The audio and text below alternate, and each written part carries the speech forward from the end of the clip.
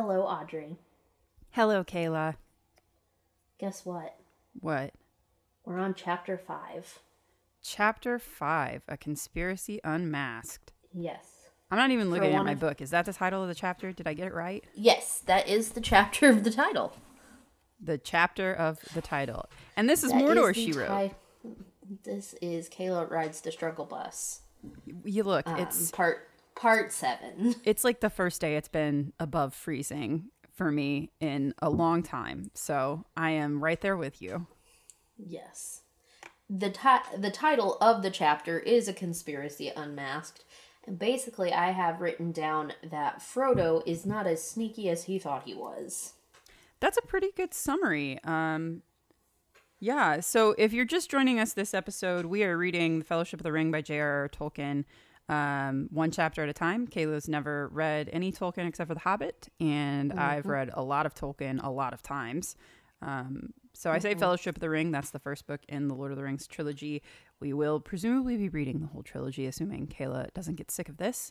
But we made it almost to the halfway point of the book so far. We're like a third of the way through. No way. Well, it looks like halfway. It looks like halfway on my copy. I was gonna say my copy.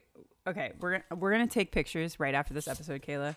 We're gonna take pictures of showing where our bookmark is in our book, and I'll put them side by side and post it on the Insta so that we can compare. Because mine looks like a third of the way through, and only like 10 pages of this book of this copy are maps. So okay, maybe I didn't look at this right. But, like, the whole back half of my book is maps.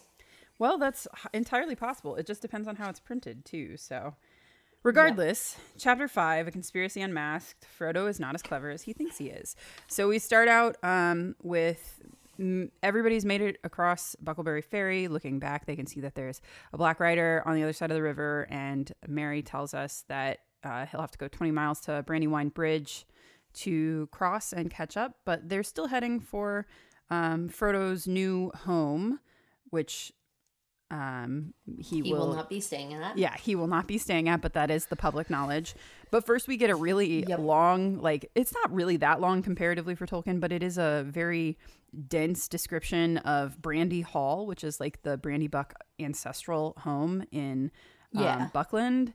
And there's like some history there and some talk about like how Brandy Bucks are different than the rest of the Shire, and like it's just another very weird offshoot where Tolkien's trying to give us like the context as though we've lived there our whole lives.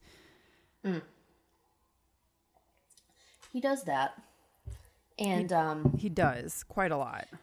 Frodo, I'm skipping ahead a little bit. That's okay. Like we've got the basics. They see Brandy Hall. Yes. They get to Frodo's new house where Fatty Bolger and Merry have been making it ready for him. And there's 3 bathtubs because something about they didn't want to wait for baths and people were making fun of Pippin again. And they have another dinner, even though they already ate at Farmer Maggot's. And we have another interlude where Tolkien tells us that hobbits love mushrooms. Yes. And that's like all the fluff that kind of comes at the beginning of this chapter. And what would it be if there wasn't a song in this chapter as well? I forgot about the bath song. There's a bath time song in this chapter. Sung by Pippin. It was kind of cute, though. I had fun with Pippin doing his little bath dance, and apparently Pippin gets so into his bath that he floods the bathroom, and everybody's like, bro, you gotta clean that up. I also like how they pick on Pippin a little bit in this chapter, where they're talking about who's gonna get to take a bath first. Frodo says eldest first or quickest, either way you'll be the last one. I know.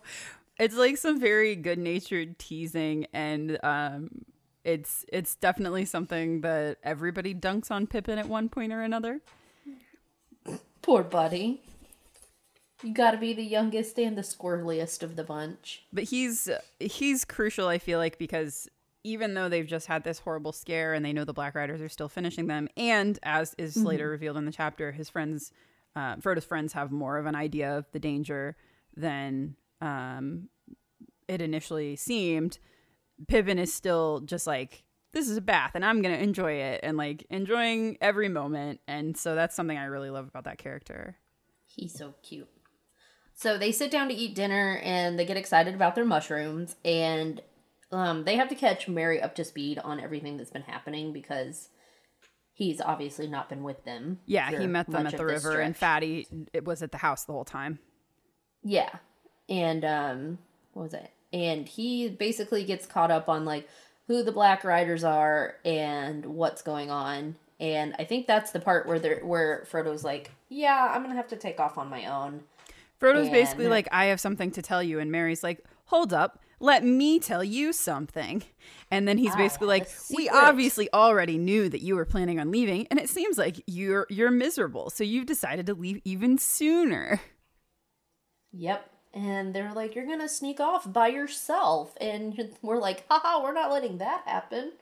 So these are the best friends. They don't even know what they're getting themselves into. Yeah, Sam has a really great little speech in this part, because Frodo basically it comes to light that the reason that Merry, Pippin, and Fatty, Fredegar, who are considering themselves the conspirators, they know about Frodo's plans because Sam has been spying on Frodo. And he basically only stopped giving them information after Gandalf caught him eavesdropping. And so Frodo basically has this moment where he's like, I don't know who to trust. And Sam says, well, that depends. You can trust us to not let you go off alone by yourself and stuff. And you can trust us to be with you through thick and thin, but you can't trust us to let you face danger by yourself. And it's just a really nice sentiment. Yeah, I'm looking at it right now. Continue. Sorry. No, I don't have any more to continue with. Not at that point. Oh, and then there's another song.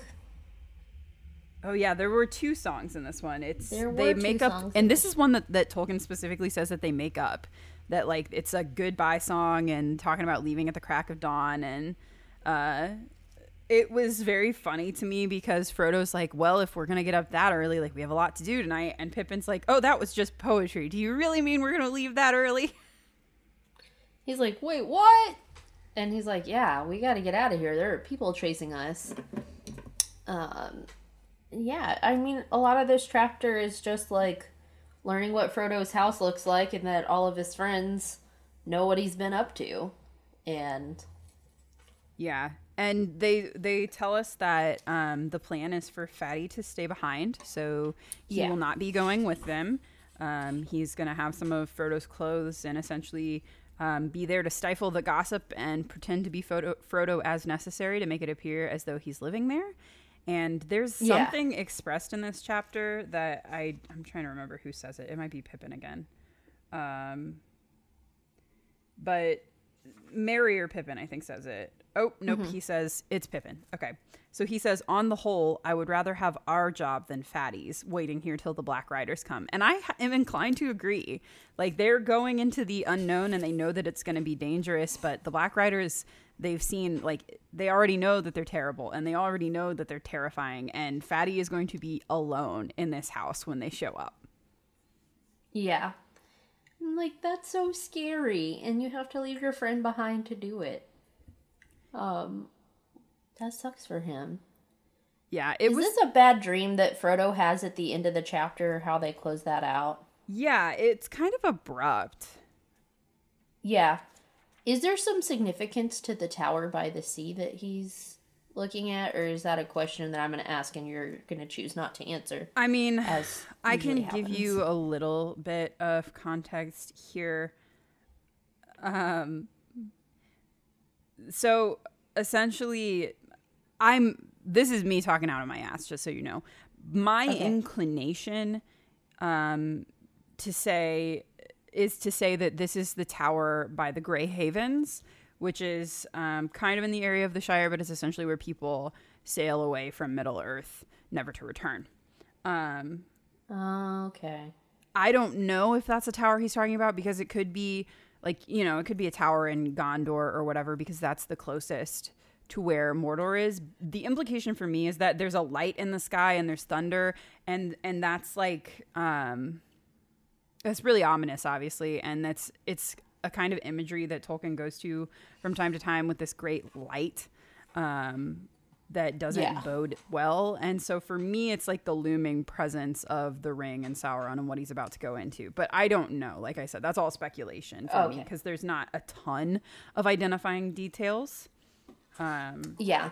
And because I'm working off of like such a limited knowledge of the universe right now, and I'm literally learning it as it is being revealed in the books, my knowledge of towers for this book involve the one at the end of this chapter, the one that is in our logo with the Eye of Sauron in it, and the fact that one of the books is called The Two Towers. Right. And towers feature prominently in a lot of parts of Tolkien's world, just because from the standpoint of the structures that are constructed, most of them are not that prominent. Like, he goes to great lengths describing hobbit holes and how they're kind of even buried in the ground, and they're all very round architecture and lots of warm colors and things like that, versus a tower.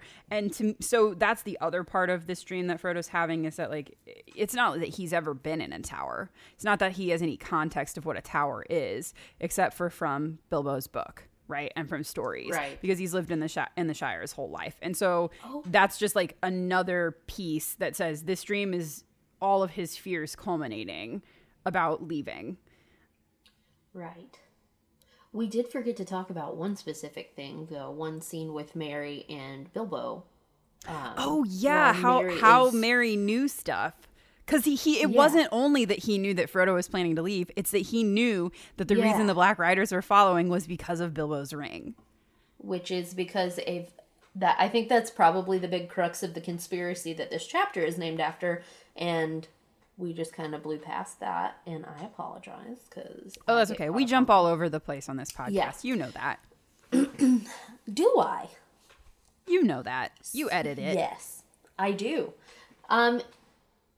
Basically what happens when Merry's telling his story, he's telling Frodo, like, yeah, there was this one time I was just, like, out dicking around, and I see Bilbo walking down the street, and the Saxville Bagginses are coming from the other direction, and Bilbo sees him and disappears real fast, and by the time the Saxville Bagginses have gone by, he reappears, and when he appears again, he sticks something gold back into his pocket.